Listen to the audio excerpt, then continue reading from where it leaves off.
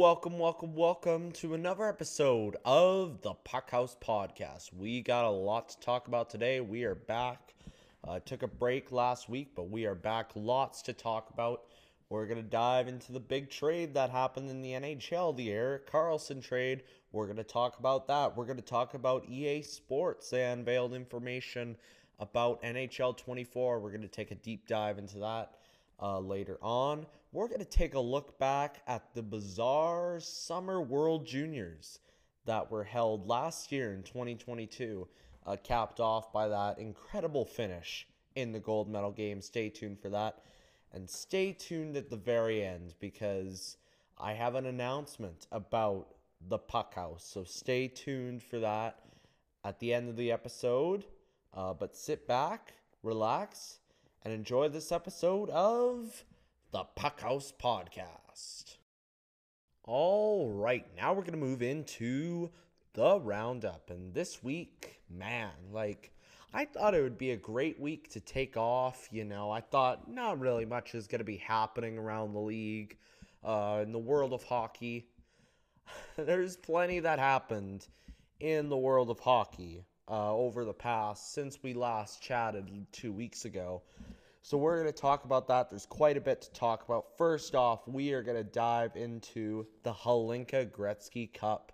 The Hlinka Gretzky Cup wrapped up just the day after it posted the last episode, I believe. So, the Friday, Saturday. So we're just going to talk about the end of that tournament. First off, it was a much hyped matchup. It was between Canada and the USA in the semifinal. We're going to talk about that, dive into that. And I see similarities between this game and the semifinals at the World Juniors. So U.S. jumped out to an early lead. Will Zellers scored the opening goal for U.S. 8 minutes into the first period. Maxime Massé was able to tie it up for Canada, but U.S. was able to get a goal in the power. All three of these goals were power play goals. There were quite a few penalties in the first period, but USA had a 2-1 lead. Trevor Connolly with the goal for the USA to make it 2-1. So momentum shifting on USA's side. But what happened next was 6 straight unanswered Canada goals, and they went on to defeat USA 7-2. And, there was a goal, I believe, in this game. Porter Martone, my gosh. What a goal by Porter Martone. Coast to coast. It was a beauty goal. I don't know if you've seen it on TSN, but, oh, man, that was just a beautiful, beautiful goal by Porter Martone. That helped him with the 7-2 win. Great game from Canada. Like I said, it reminds me a lot of the World Junior semifinals. USA went up 2-0 against Canada, and I remember watching that, and it was like, well, actually, I was like, yeah, it was like, oh my gosh, because I checked my phone, it was 2-0 USA, and I'm like, oh my gosh, we're gonna have to play in the bronze medal game tomorrow. But you know what? Canada, they fought back that game, and they ended up winning 6-2. The team played well. Bedard stepped up. Stankoven stepped up. Guys like that, those big players on that Canada team really stepped up. And then gold medal game came, and yeah, we ended up beating Czechia in overtime. Which actually brings me to the gold medal game. Well, first off, there was the bronze medal game to be played. Finland lost to Czechia. So Czechia and Canada are going to face off in the gold medal game. USA won the bronze by a score of 5-2. Which brings us to the gold medal game. Canada-Czechia. Very similarly to the World Juniors, because this was the gold medal matchup again. And it didn't start out great for Canada. Adam Tittelbach scored. Tittelbach? I think that's how you say it. Scored for Czechia 8 minutes into the first period. Czechia's got the 1-0 lead. But Caden Lindstrom early in the second period, and then Berkeley Cadden makes it 2-1 for Canada. Berkeley Cadden, I just got to give a shout out to him. Berkeley Cadden, he's probably going to be a projected top 5 pick next year in the draft. He'll be up there. He'll be up in the conversation for sure in that top 5 range. Berkeley Cadden plays for the Spokane Chiefs. Phenomenal player. I've had the pleasure of watching him a couple times, and he's a great player. He's a great player, and I'm not surprised he had the tournament he did, the Hlinka Gretzky Cup, captained the team. So, Berkeley Cadden, got to give a shout out to him.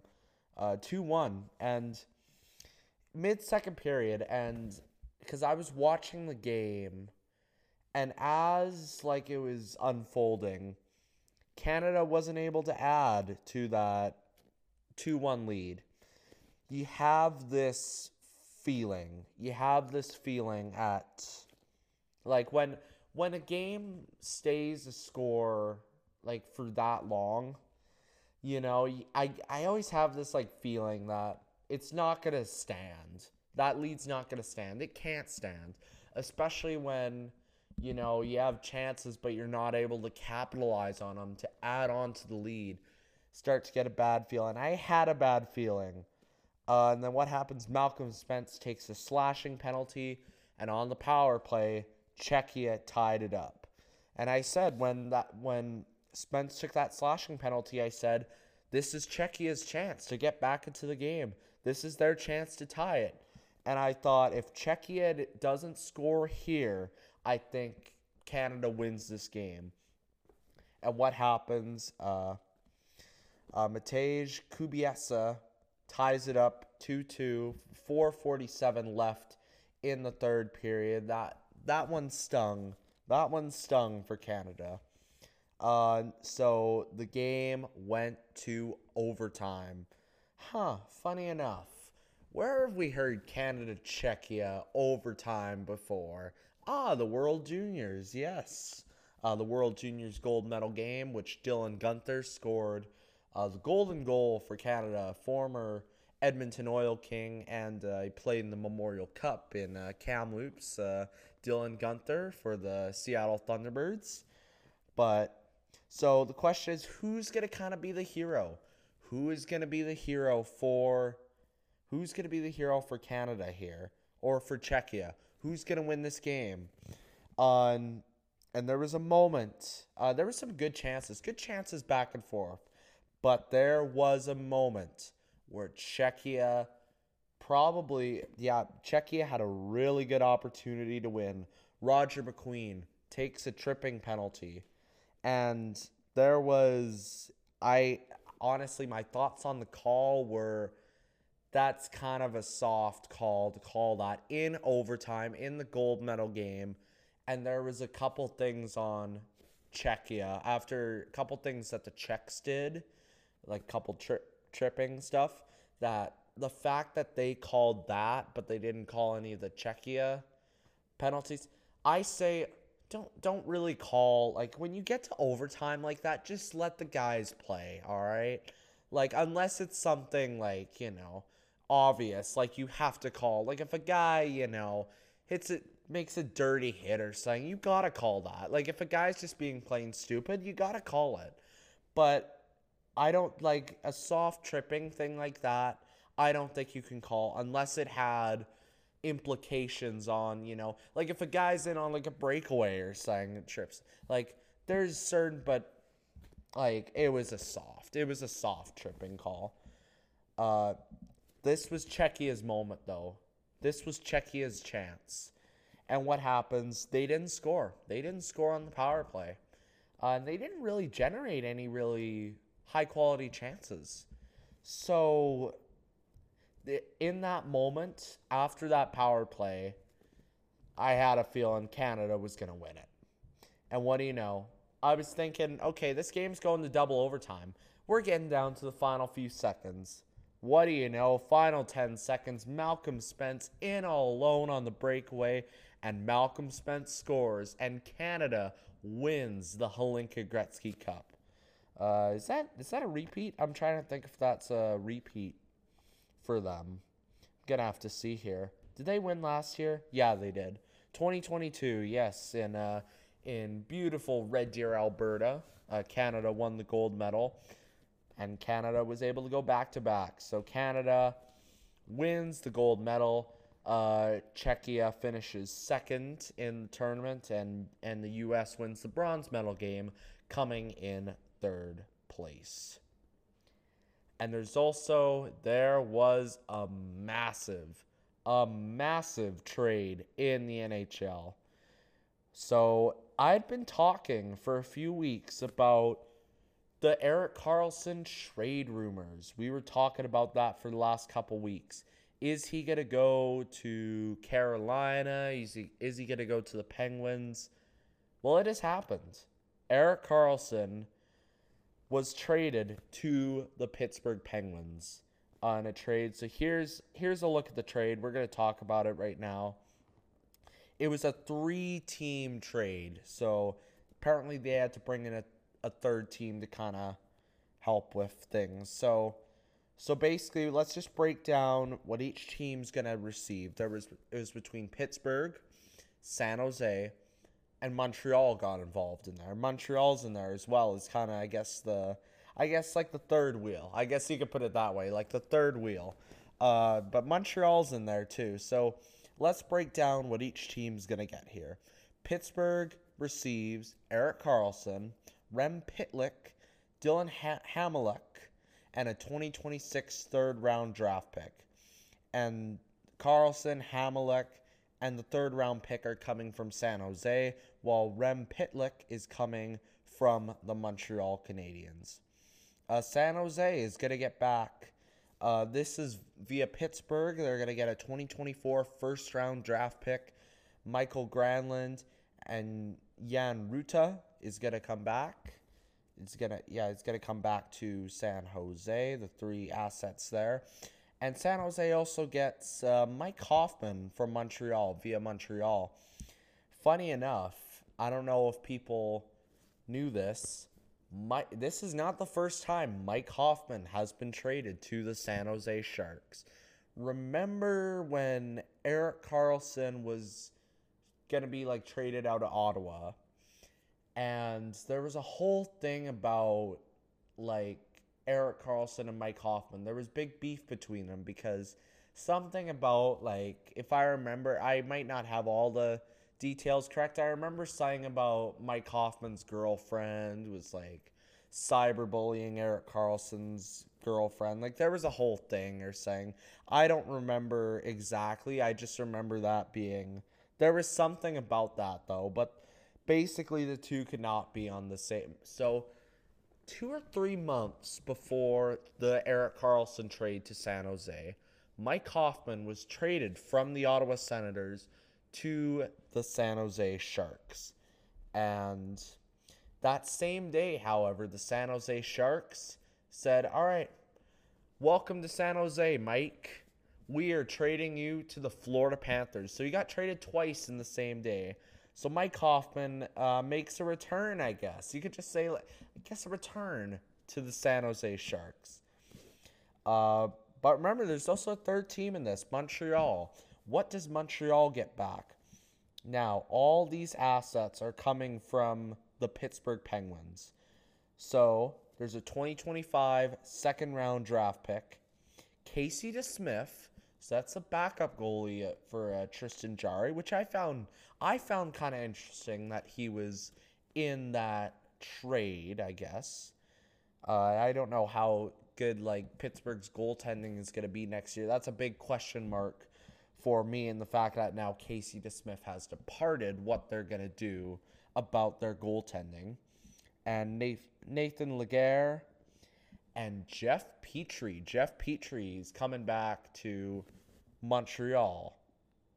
Or is he? Because there's a part 2 to this, kind of. There's a part 2. So that is the completion of the Erik Karlsson trade. Lots of assets, lots of pieces.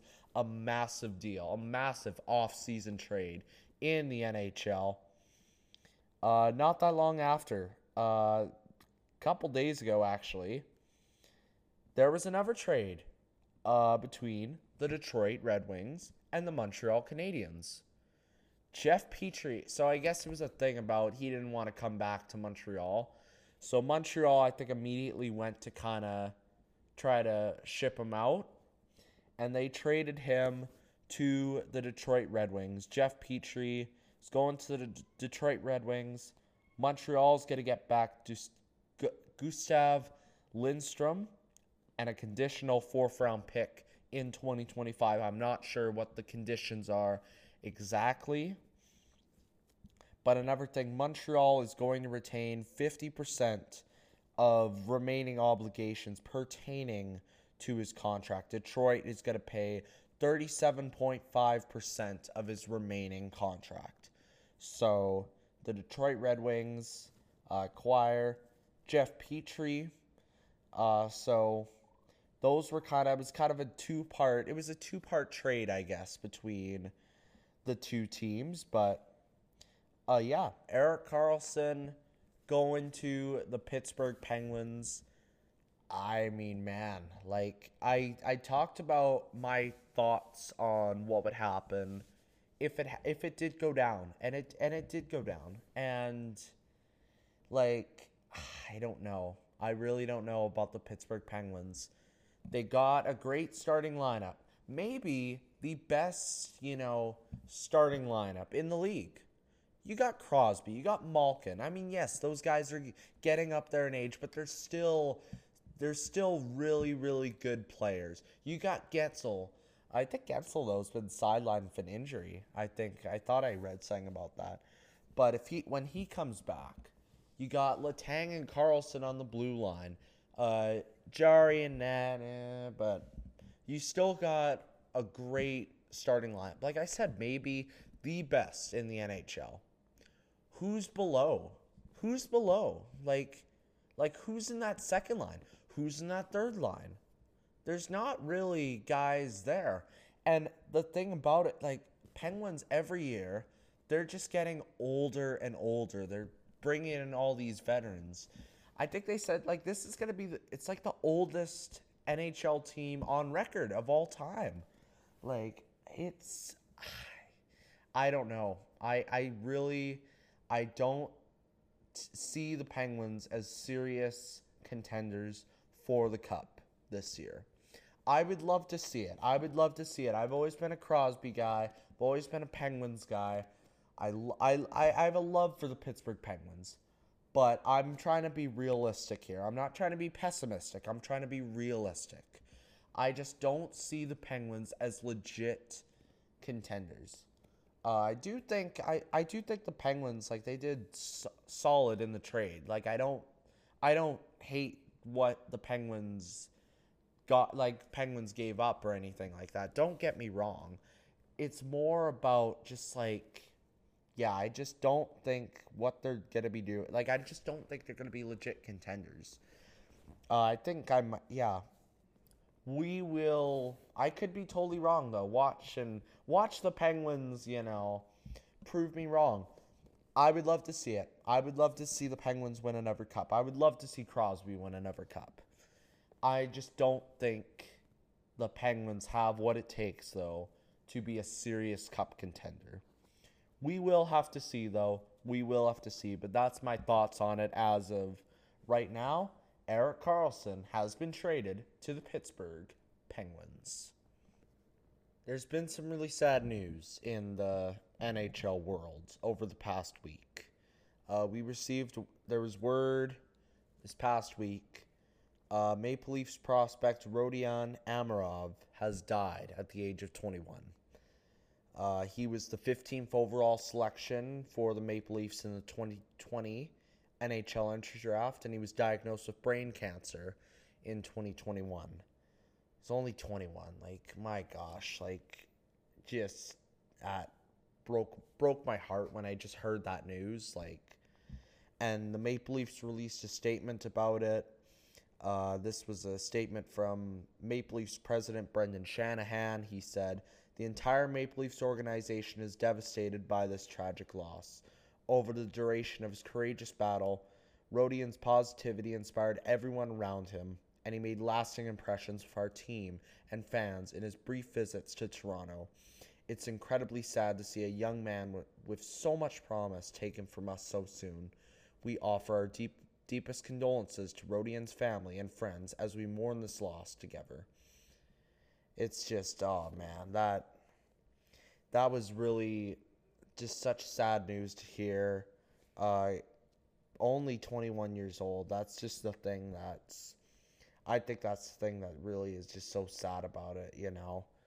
Kid with just so much promise and brain cancer. Like, man, that's really, really tough news to hear in the NHL. And it didn't get the same day, I think it was, the Maple Leafs, former Maple Leafs player Bobby Baun passed away too. Bobby Baun, he was known for, in 1964 during the Stanley Cup Finals, Bobby Baun, he broke his leg or something like that in 1964, or he fractured his ankle. He injured himself pretty bad. He returned in overtime in the game, and he scored the game winner for the Maple Leafs in Game 6. That was to tie up the series at 3-3, and then the Maple Leafs won Game 7 to win the Stanley Cup. That was I think the Maple Leafs' second last cup before their drought, but really sad news for the Maple Leafs. Two guys from the Maple Leafs both pass away, but I mean, just my condolences to, especially to Rodion Amirov. That was just devastating news to hear in the hockey community. The whole hockey community is just devastated by that news. There's also been some sad news in the NHL broadcasting community. Rick Jeanneret, the longtime Sabres broadcaster, has died at the age of 81. He started calling games for the Buffalo Sabres basically way back in the beginning. I think it was like the Sabres' second season ever in the early 70s. Called games for about 50 years. 50 years, man. Like, he called games for a long time. Retired, not last season, but like the season before. He suffered multi-organ failure over the last 2 years, and he sadly passed away the other day. He was 81. He just an absolute legend in the broadcasting community. They were showing one of his most famous calls, the Mayday call in 1993, when Brad May scored overtime goal in Game 4, 1993, to clinch the sweep against the Boston Bruins. That was the Buffalo Sabres' first playoff series in about a decade. So that was a huge moment. Such an iconic call, such an iconic announcer. He's so many iconic calls. Rick Jeanneret has sadly died at the age of 81. There is some news from the NHL video game for those of you NHL gamers out there. There is news about NHL 24 this past week. It was announced that Cale Makar will be on the cover of NHL 24, and the other day they released the gameplay trailer for NHL 24, and it seems like they haven't released anything about game modes yet. They only released information about the gameplay. And I think from what I've heard in interviews from EA, it sounds like they want to bounce back. NHL 23 I wasn't a huge fan of it. I did like some of the small additions they made, but it wasn't like, it's these little things, and it's like, that doesn't, it's not worth like $80-$90, to be honest with you. So this year, NHL 24 is adding an exhaust engine. So basically how that's going to work is they're going to have, like, if you're pressuring a team, like from my understanding, if you're keeping the puck in your offensive zone, the defense and the goaltending is going to start to get worn down, and you're going to have So if you keep it in your zone for longer, you kind of have a better chance of scoring, I guess. Is that kind of, and kind of you get more, like you get a boost for your offense, and the defense on the other side will get worn down, which, yeah, that's pretty, like that's true in hockey. Like, if you keep the puck in the zone for a long time, you have a good chance of scoring. I've seen that happen in real life in games, and they're trying to bring that. Yeah, so goalies are going to get kind of like tired, I guess, like the longer it's in the zone. Sounds like they're not going to be like completely useless at a certain point, but they're going to get worn down. So that'll be a little bit interesting. They added some stuff with hitting. You can hit guys into the bench now, which I've been waiting for that for like forever. Just a simple thing like that. Finally they add it. Hooray. And then they added broken glass too. They added broken glass. They say too there's gonna be stuff with crowd, like more stuff with crowd, but like you look at the fans have not changed. The fans in the game have not changed since like NHL 15. Like the fans are literally the same fans.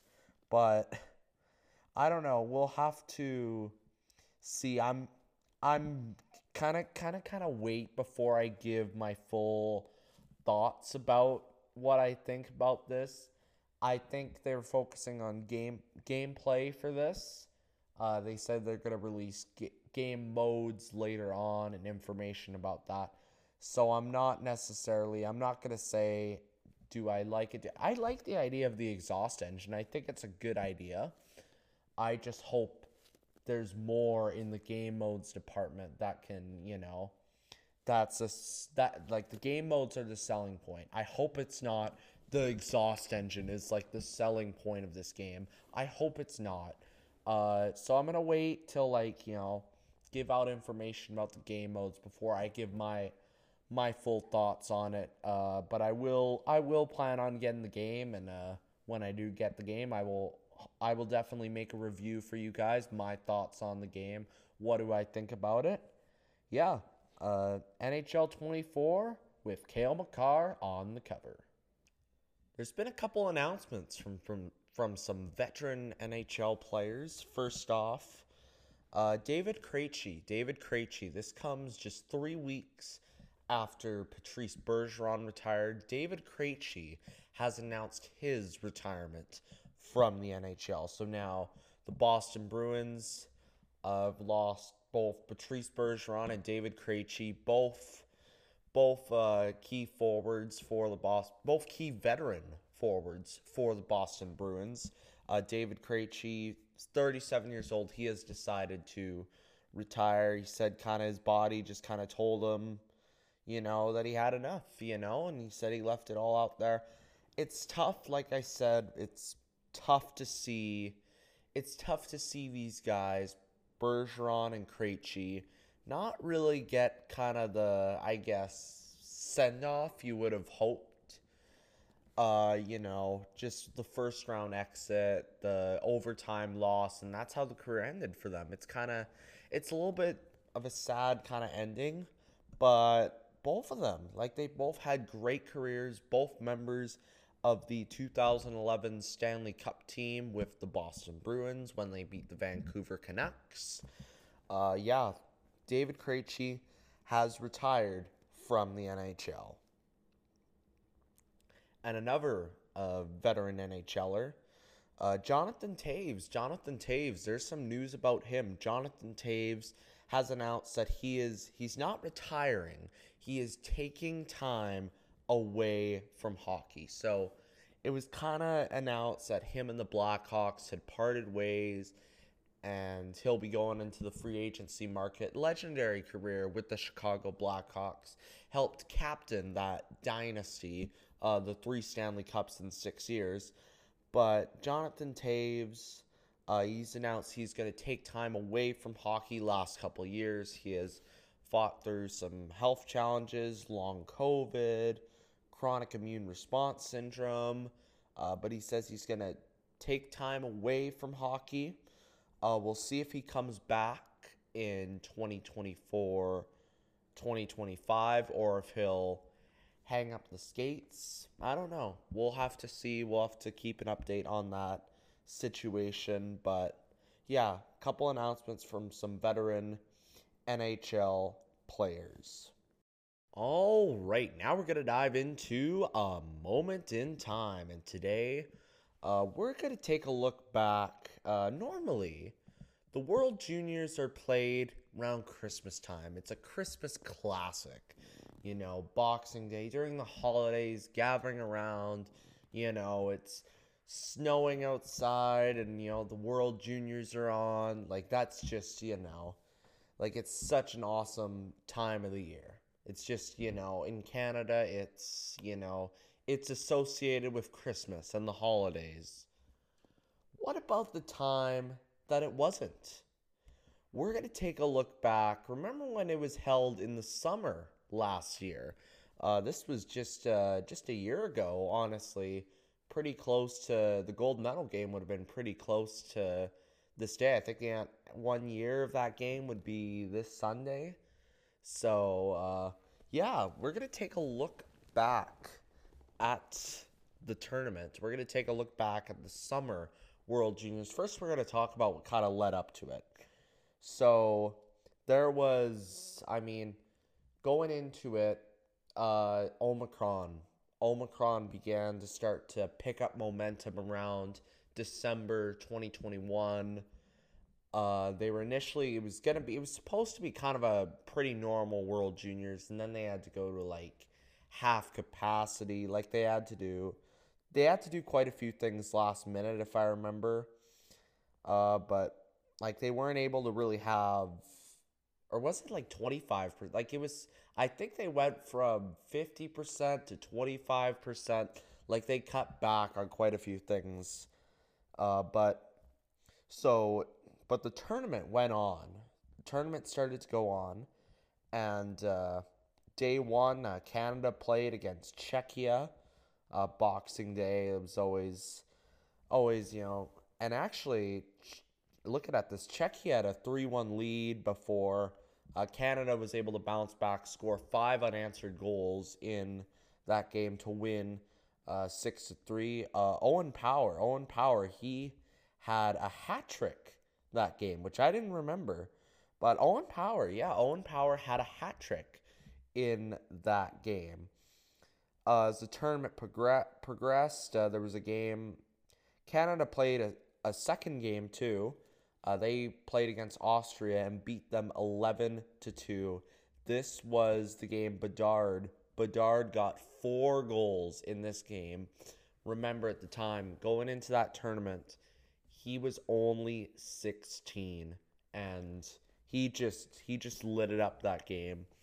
It was a great performance by Canada that game in their second game. So things were going pretty well for teams like Canada. Finland played 3 games. They were at the moment top of the group. However, there was on December 29th, the 4th day of the tournament, everything changed. And it really began on December 28th. It really began on December 28th, the 3rd day of the tournament. It was announced that the game in Red Deer between Switzerland and the United States had been canceled due to COVID-19 positives within the U.S. team. So it was like, wow, like there was now a team is tested positive. Like, oh my gosh, like this is like, how's this going to affect the rest of the tournament? December 29th was supposed to be a 4-game day. There was games scheduled. Finland, Czechia was supposed to kick off the day at 12 o'clock. Slovakia and Russia were going to play at 2:30 in Red Deer. Canada, this was supposed to be Canada and Germany were about to face off at 5 o'clock. And then that evening, the 7:30 game between Sweden and the United States was supposed to be set to be a great matchup there. Great evening game in the World Juniors in Red Deer. However, the 12 o'clock game, was word that came out that COVID-19 positives there's been people in the Czechia team that have tested positive for COVID-19. So Czechia has to forfeit that game to Finland. So now that's two teams. That's two teams now. And then the 2:30 game between Slovakia and Russia.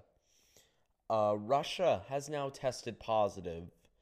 There's been COVID-19 positives within the Russia team. They have to forfeit their game to Slovakia. Shortly after, the IIHF announced that the tournament had been canceled. An unprecedented thing. We'd never seen that before in the World Juniors. The tournament had been canceled.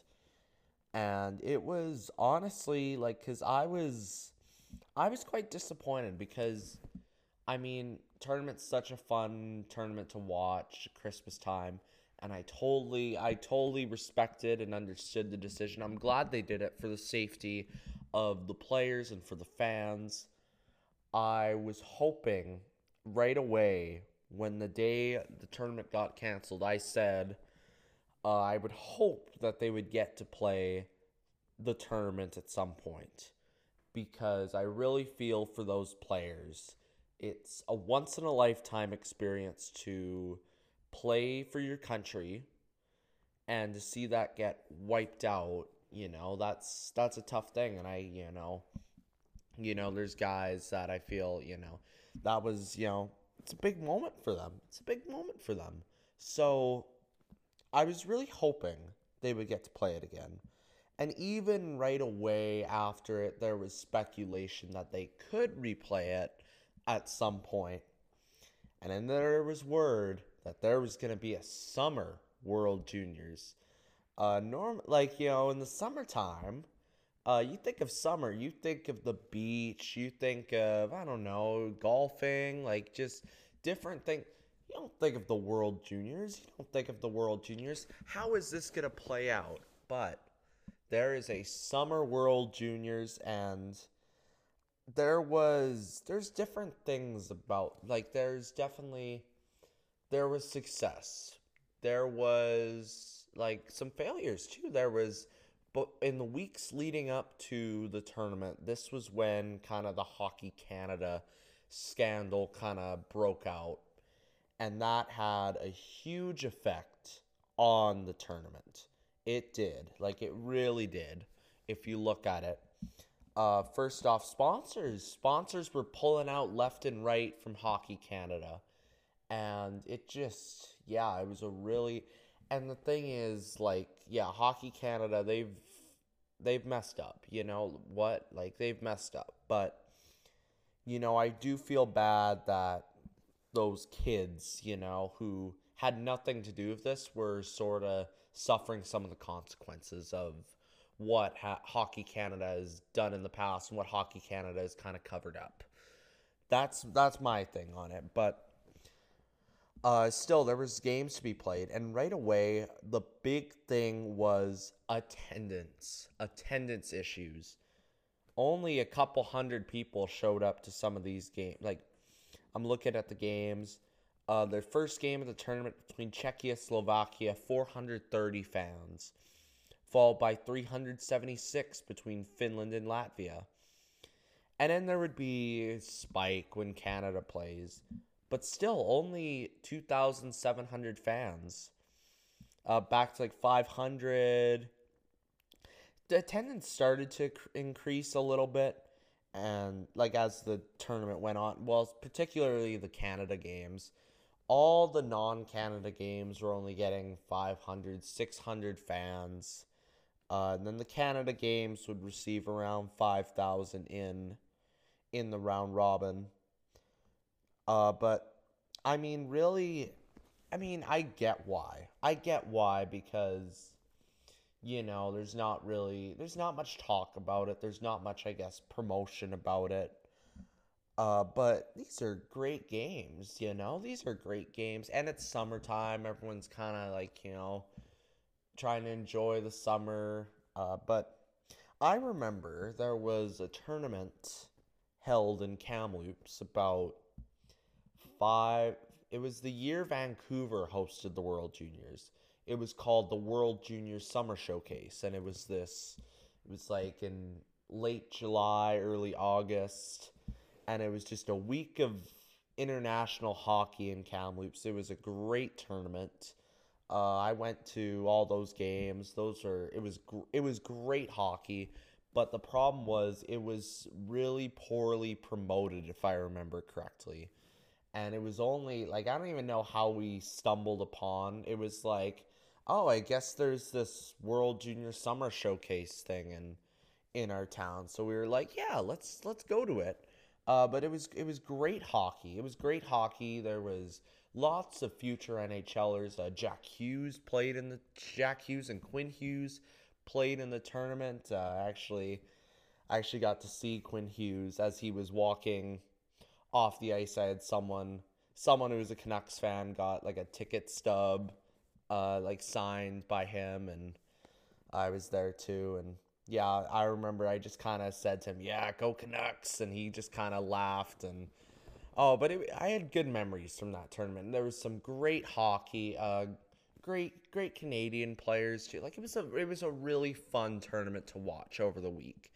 And attendance there was probably in that arena holds about 6,000, somewhere around there. There was probably like 2,000, 2,500, and we're like a hockey town. And yeah, I mean, just because it's summertime, and again, like I said, it was really poorly promoted, if I remember correctly. Yeah, but it was great hockey though, regardless. So it kind of reminded me, as this tournament was unfolding, it brought me back kind of to that, what was happening there. But I remember watching the games. Like, it was very, I was excited to watch these games, especially at a time in the hockey year where there's not much happening. It was a great time to watch these games. There was, the first game, and I mean, there was a lot of talk about Bedard, McTavish, guys like that. Bedard had a solid tournament.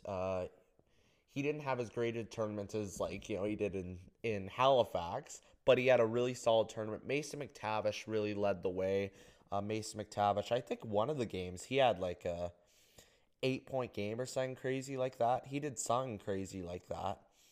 As the tournament progressed, first off, Canada's group, Canada won all their games in the group. They played really well throughout that tournament. I remember too, it was Kent Johnson. Kent Johnson's lacrosse goal. I remember that. That was a beauty goal, and I'll never forget. They showed Stankoven's face after the Kent Johnson lacrosse goal, and he has his hands up on his helmet. He couldn't believe that Kent Johnson just did that lacrosse goal. But it was great. There was great players, Canada. A lot of them actually came back too for the Halifax World Juniors, quite a few of them. And there was a few pieces that got added on that could have played but didn't necessarily, I don't know if wanted to, but they couldn't, like, due to commitments. With I think of Dylan Gunther, who had commitments with the Arizona Coyotes. But yeah, Canada steamrolled kind of through their group. On the other side, there was U.S. won all their games, topped the group. But as we got to the knockout round, Canada was able to win 6-3 over Switzerland. This was really Stankoven's breakout game. Stankoven, he had played solid all tournament, but he just took it up a notch in the knockout round, and he became probably Canada's engine in the knockout stages of the games. But yeah, guys like that, they there was guys who stepped up. I felt like every game, and that was Stankoven's game. He won Player of the Game, if I remember correctly, in that Canada-Switzerland quarterfinal game. In the semifinals, well, actually, first off, I should actually talk about, well, Sweden, Latvia, I believe, yeah, because Latvia won, and they were able to make it, they won a game, and they were able to make it into, the knockout stage, and they just fell just short to Sweden. That would have been a pretty crazy upset if Latvia was able to beat Sweden. But we had a big upset. Oh ho ho. U.S., the top team in Group B, got knocked out by Czechia. I remember watching that game, and it was just like, wow, U.S. is out. And that was really the team that I think I was expecting to kind of see in the finals. And that didn't, I thought it was going to be a Canada-U.S. rematch from the 2021 World Juniors, which U.S. won 2-0. And I really think, yeah, that was a tough loss, because I really felt like Canada had, a pretty good team, played well all tournament, and then fell to the U.S. But in that semifinals, Canada had to face Czechia. Canada won 5-2. It was a great game there between Canada and Czechia. Canada got off to a hot start, and they didn't look back. And Canada was able to advance to the gold medal game. Who would meet them in the gold medal game? Sweden or Finland? And Finland won 1-0. So it was Canada, Finland in the gold medal game. Now, I do want to also bring it back to the attendance. Attendance again for the knockout games, 500, somewhere around there for the non-Canada games. It was about 5,000 for Canada's quarterfinal and semifinal matchups. The bronze medal game brought in 3,000 fans, and then the gold medal game had 13,000 fans. So it really spiked up for the gold medal game. People came for the gold medal game. But yeah, attendance was very disappointing, I think. It was not what Hockey Canada had been hoping for. I'm sure they weren't expecting that it was going to bring the same kind of level of, energy and I guess enthusiasm around the country as a normal World Juniors would bring. But I still think, yeah, it was quite, underwhelming, I think hockey. But there was a lot that was happening at the time. Like I mentioned, the Hockey Canada scandal. And then gold medal game came, and Joshua Waugh got on the board for Canada. William Dufour added to the lead. It was 2-0 Canada going into the third period. And I remember watching the gold medal game. Finland. The big thing, Canada, I remember, if I remember correctly, Canada had a lot of power plays. Canada, I think they went 0 for 7 on the power play. Their power play, they had chances to make it 3-0, and the power play unit was not able to capitalize. And I think that was when I kind of got a little nervous. And I was like, it could happen where, Finland could possibly get back into this game. Just one shot could get them back into it. And Heimasalmi, I hope that's how you say it. 16 minutes left, made it 2-1. Now you start to get a little nervous. It's 2-1. And then under 10 minutes left, Kemmel ties it up. Joachim Kemmel tied it up. And it's like, oh my gosh, it's 2-2. It's 2-2 now. Next goal, basically at this point, next goal could win it. And the overtime started.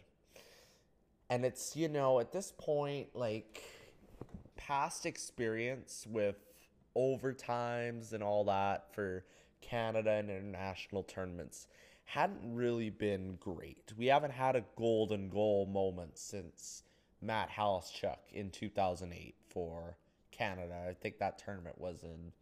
Were they facing Sweden or did they play in Sweden? I forget. Oh, they were facing off against Sweden. I don't remember where it was, but yeah.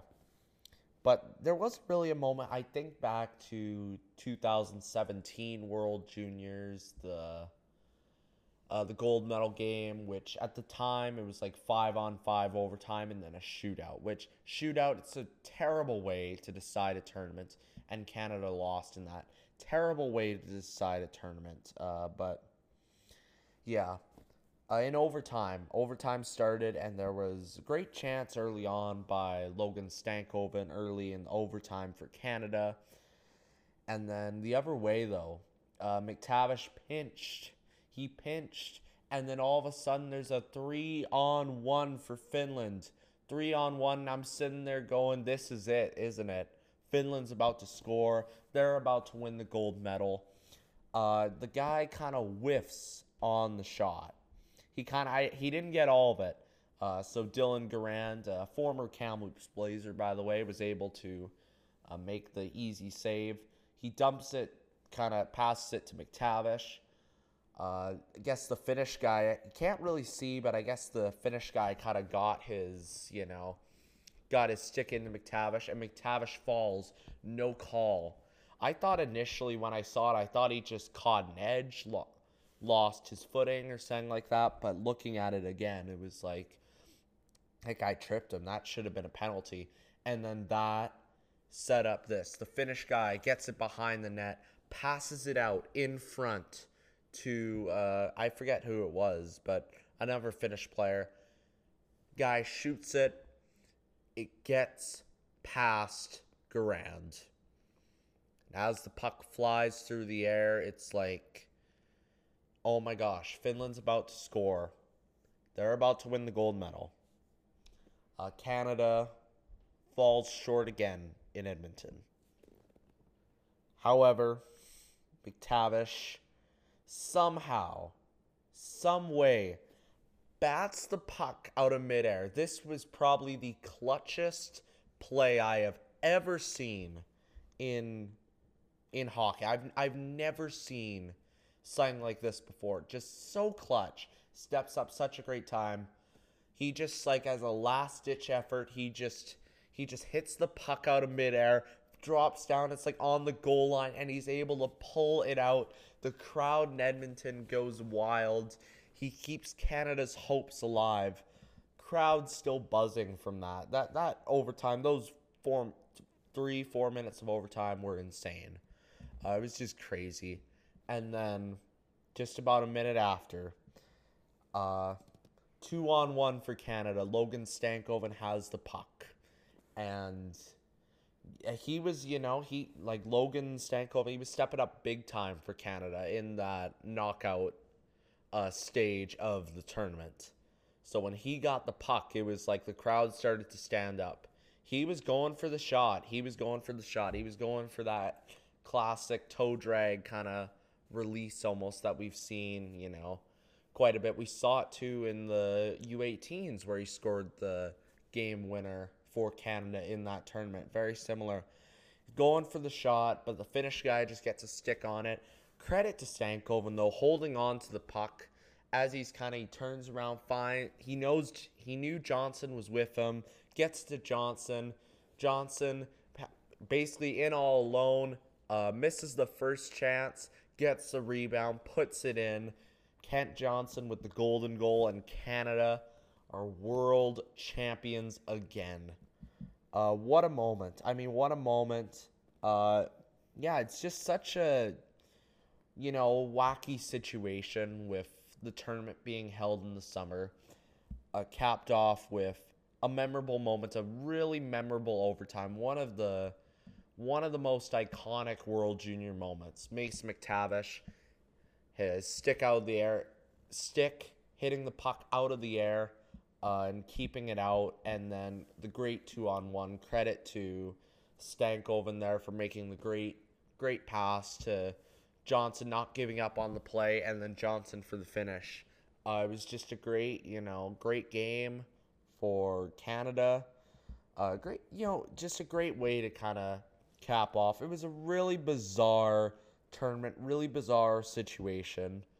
But it was great that those players were able to play in the tournament and were able to win a gold medal. And that'll do it for a moment in time. All right, now we're going to head into our weekly segment, Redraft. And this week, if you remembered last episode, I mentioned we are going to take a look. We're going to redraft what is what's considered by many as the greatest NHL draft class ever, the 2003 NHL entry draft. And if you look at a lot of these names in this draft, I just want to highlight some of these names just in the draft before we even, because if you know how our redrafts work, we just take a look at the top 10 and we reorder the top 10. If we were doing a full-on redraft, it'd be so hard to pick a top 10. So yeah, that's what we do here. We just stick with the top 10 and rearrange the top 10 like that. But I feel like because this draft class is so special, there's other people outside the top 10 who deserve, to get recognized, an honorable mention. Even though they didn't make it into the top 10 of their draft class, they still went on to a very, very promising, very great career. Very great career. Jeff Carter was number 11 in the draft. Dustin Brown, number 13. Brent Seabrook was the next pick after at 14. Zach Parise was at number 17. Ryan Getzlaf was number 19. Brent Burns was 20. Ryan Kessler, Vancouver Canucks, number 23. Mike Richards was number 24. Corey Perry, number 28. So the Ducks got both Ryan Getzlaf and Corey Perry in the first round that draft. That's a pretty incredible draft that year. Who else? Let me see. I'm just scrolling kind of through. Patrice Bergeron was number 45, the recently retired Patrice Bergeron. Corey Crawford was number 52. David Backes, number 62. We got Jimmy Howard at 64, late in the second round of the draft. Danny Carcillo, Clark MacArthur, both in the third round. I'm just kind of scrolling through here. There is a lot of names. Wasn't Shea Weber in this draft too? I might have missed Shea Weber, but I thought Shea Weber was in there. Yeah, there he is. There's Shea Weber. Number 49. Second round, 49th overall. I thought I remembered Shea Weber. And I think also in that draft, in the 7th round or something, was Joe Pavelski. Yeah, Joe Pavelski. 1,000-point player in the 7th round. That draft class, this draft class was just absolutely loaded with talent, future star NHLers. These guys, most of these guys in this draft class kind of make up my childhood, watching Hockey Night in Canada and all that. These names would be the most prominent names on Hockey Night in Canada. But yeah, and by the way, those were just guys outside the top 10. And there's quite a few guys in the top 10 here that we have to talk about. It's not like the last couple we've done, because we started from 2000. Last couple, if you've been following along how we've been doing Fit, there's one or two superstars maybe in the top 10, but nothing really, and then a couple, guys who had decent careers, and then there was one or two who maybe were, just didn't even really play any games in the NHL, because that can happen for either injuries or just development didn't work out. This is not the case. I can tell you right now, first off, I think the player that has the fewest points, I'm not going to say who, but the fewest points by a player in the top 10 is 222 points. These guys, yeah, wow. Already, we got guys at least over 200 points. We got tons of names, tons of great names. So we're going to talk about the top 10. Stick around. This top 10 is going to be pretty, you're going to hear a lot of names, A lot of names that might spark some nostalgia. First pick, the Pittsburgh Penguins held the first overall pick. There was a trade. The Florida Panthers had the first overall pick, and they traded it to the Pittsburgh Penguins in that 2003 draft. And the Pittsburgh Penguins continued the trend of kind of picking goalies really high. As we've seen in the last couple redrafts, there's been at least a goalie in the top 10, which you don't see that anymore. You see a guy like Thomas Milic, who was a world junior goalie, get taken in the 5th, 6th round. Guys like that now. But back in that day, it seemed like goalies were taken a lot higher. Highest I can think of most recently was like Sebastian Cossa in 2021 when he was taken in the first round by the Detroit Red Wings. But yeah, the Pittsburgh Penguins took Marc-Andre Fleury. And who are the Penguins going to take in this redraft? All these names, I'm going to stick with Fleury. I'm going to stick with Marc-Andre Fleury on this. Marc-Andre Fleury, unreal career. He's still playing. Marc-Andre Fleury, great career. Just, he was the brick wall for the Pittsburgh Penguins that won 3 Stanley Cups. Marc-Andre Fleury, and even he went to Vegas and made a deep run there with Vegas, led him to the Stanley Cup Finals. Remember that time too? Vegas had like 5 goalies or something because all their goalies kept getting hurt, so they're on like their 5th string goalie. I remember that, and I remember that whole ordeal with the Vegas Golden Knights that year, and that was their first season. But Marc-Andre Fleury is gonna stay at number 1. He's going to stay at number 1. Marc-Andre Fleury. Number 2, the Carolina Hurricanes had the 2nd overall pick. They took Erik Staal. And again, I'm sticking with it. Erik Staal, over 1,000 points. Over 1,000 points. 18. Is he still playing? Yeah, he is. Oh, yeah, because he was on the Florida Panthers. I can't tell if it's like if I'm thinking of another Staal brother or but yeah, Erik Staal.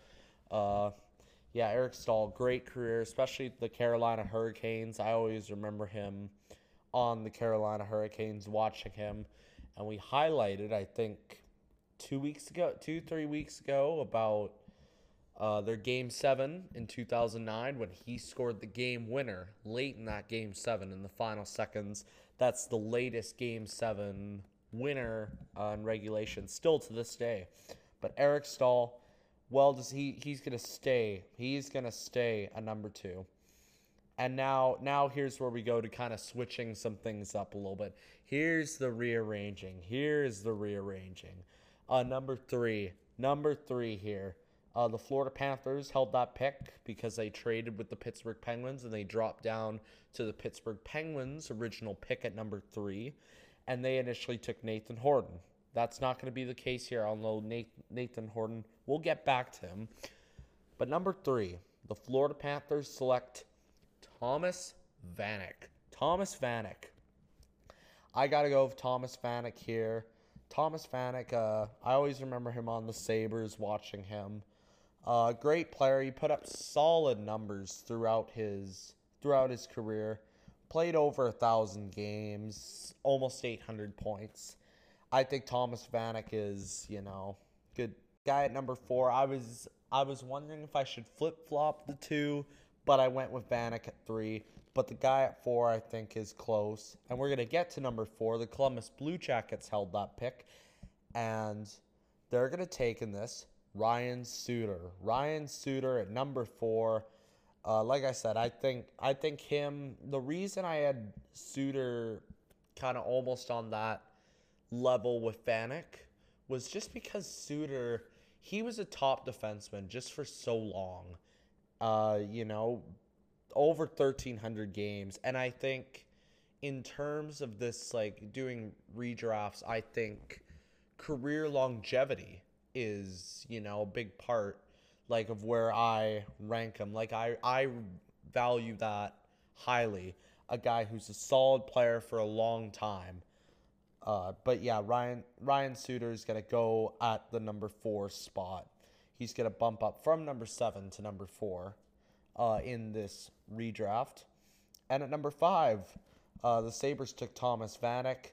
He's not available, so they're going to take Dion Phaneuf. Double Dion, yeah.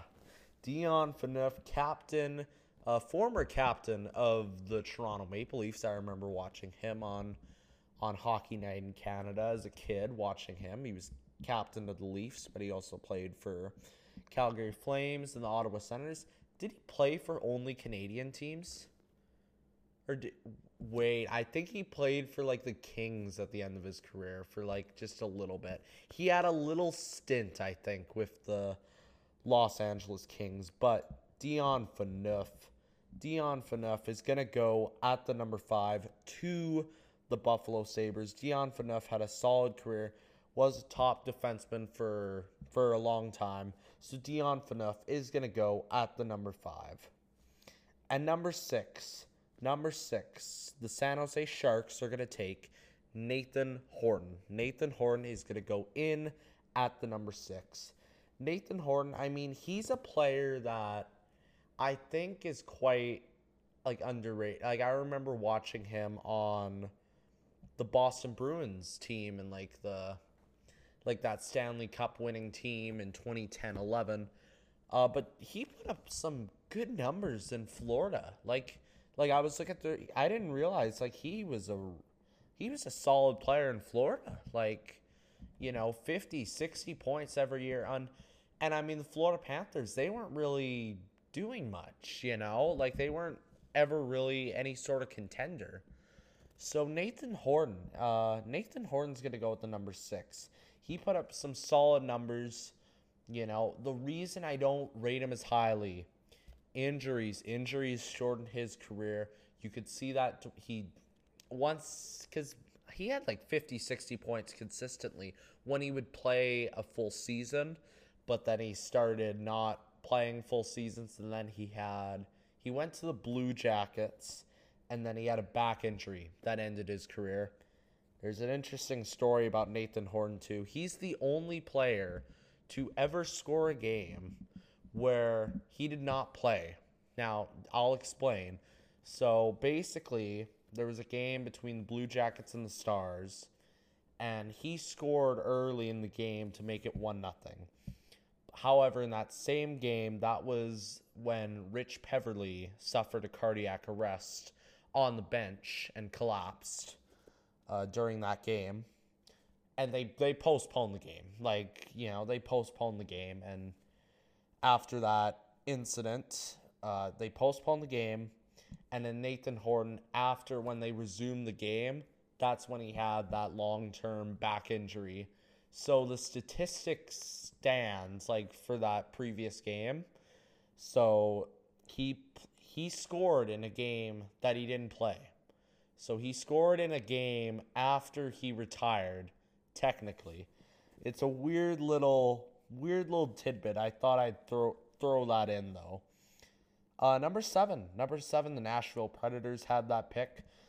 They took Ryan Suter, but Ryan Suter's not available, so they're going to take Braden Coburn. Braden Coburn is going to go to the Nashville Predators at number 7.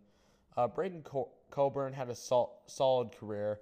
Almost 1,000 games. Like I said, I value that. I value that in a player, career longevity. Braden Coburn is going to go in at the number 7. Now we're starting to get down to the bottom of the top 10. Number 8, the Atlanta Thrashers. They took Braden Coburn, but he's not available, so they're going to take Milan Mikulek. I want to say Mikulek. It's like Czech. Milan Mikulek. He had played 13 seasons, 750 games, over 200 goals, 446 points. Not too shabby of a career for Milan Mikulek. A solid player. He will go at the number 8 in this. It's funny, a guy like that in most redrafts would go number 4, number 5. Not this redraft, because this redraft is stacked, filled with loads of talent. So in this one, Milan Mikulek is going to go number 8. but he could easily go 4 or 5 in any other redraft. Number 9. Number 9, the Calgary Flames had the pick. They took Dion Phaneuf. He's not available, so they're going to take Nikolai Zerdev.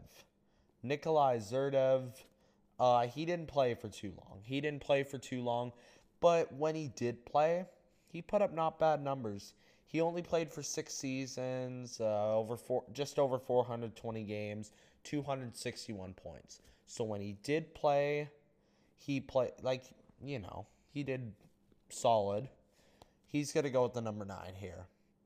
Number 10, Montreal Canadiens. We're going to take the same guy that the Montreal Canadiens took in this draft, Andre Kostitsyn. I believe that's how you say it. Forgive me if I'm messing it up. But, yeah, he didn't play for that long either. Around the same length in games, just a little bit shorter in games. So that's why I put Zerdev over Kostitsyn. But, yeah, so now we are going to recap the top 10 just so filled in.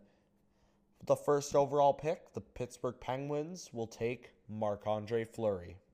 With the second overall pick, the Carolina Hurricanes will select Eric Staal. With the third overall pick, the Florida Panthers will select Thomas Vanek. With the fourth overall pick, the Columbus Blue Jackets will select Ryan Suter. With the fifth overall pick, the Buffalo Sabres will select Dion Phaneuf, double Dion. With the sixth overall pick, the San Jose Sharks will select Nathan Horton. With the seventh overall pick, the Nashville Predators will select Braden Coburn. With the eighth overall pick, the Atlanta Thrashers will select Milan Michalek. With the ninth overall pick, the Calgary Flames will select Nikolai Zerdev. And with the 10th overall pick, the Montreal Canadiens will select Andre Kostitsyn. And that is the top 10, and that'll do it for this edition of the redraft. Next week will be the 2004 NHL entry draft. That's the Ovechkin draft. So stay tuned for that next week, and that'll do it for the redraft. All right, now we're going to move into On This Day. And on this day in hockey history, there have been a couple things that have happened. Today is August 18th. First off, on this day, August 18th, 1994, Doug Gilmour was named the 15th captain in Toronto Maple Leafs franchise history. He replaced Wendell Clark, who was traded to the Quebec Nordiques for, funny enough, a future Maple Leafs captain, Matt Sundin. Matt Sundin ended up taking over just a little while later, and Matt Sundin, he captained the Leafs for a long time. I don't know, he's got to be up there in terms of longest serving Leafs captains, Matt Sundin. But before Matt Sundin, there was Doug Gilmour, who was named the 15th team captain in franchise history on this day. Peter Kilma defected from the Czechoslovakian national team to join the Detroit Red Wings. So this was back in the 80s, kind of the whole Iron Curtain kind of era, and Peter Kilma defected, joined the Detroit Red Wings. The Detroit Red Wings got a lot of those guys from the Soviet Union, the 80s, 90s, and then they formed the Russian Five. Scotty Bowman, as coach, put that kind of thing together. But then he was eventually traded to the Edmonton Oilers, along with Joe Murphy, Adam Graves, and Jeff Sharples, and Detroit Red Wings got back Jimmy Carson, Kevin McClelland, and a fifth-round draft pick. Jimmy Carson was part of the Wayne Gretzky trade, which I think, it was the 35th anniversary not that long ago of the trade, about 2 weeks ago or so. On this day, August 18th, two teams advanced into the second round of the Stanley Cup playoffs. This was 2020. Yes, this was 2020. You're probably wondering why. Why is there playoff action, I guess, on this day? Well, because it was 2020 when the They had the bubble in the summertime. Alex Tuck scored third period goal, which proved to be the series winner. In the Vegas Golden Knights 4-3 Game 5 victory over the Chicago Blackhawks. And then later that same evening, there was another. It was between the Boston Bruins and the Carolina Hurricanes. The Boston Bruins won 2-1 in Game 5 to close out the series. And on this day, last year, August 18th, 2022, the Montreal Canadiens acquired Sean Monahan from the Calgary Flames. So Sean Monahan, previously a longtime Calgary Flames player, traded to the Montreal Canadiens on this day, August 18th, 2022. And that'll do it for On This Day. And that'll do it for this episode of the Puck House Podcast. Actually, there's some big news, actually. Normally, I'm like, all right, you go follow the Instagram and the Twitter. Not just that anymore. We are now on YouTube and TikTok. So go follow me over there. Same thing, it's same username. Just search up the Puck House, both YouTube and TikTok. Of course, you can also follow me on Instagram and Twitter as well. I don't care about the whole X thing. I'm calling it Twitter still. You know it. It's yeah. So Instagram, Twitter, YouTube, or TikTok, you have 4 options to go follow me on any of those platforms, or all of them. You might as well just go follow me on all of them. Definitely, I think you're going to get different types of content on each platform.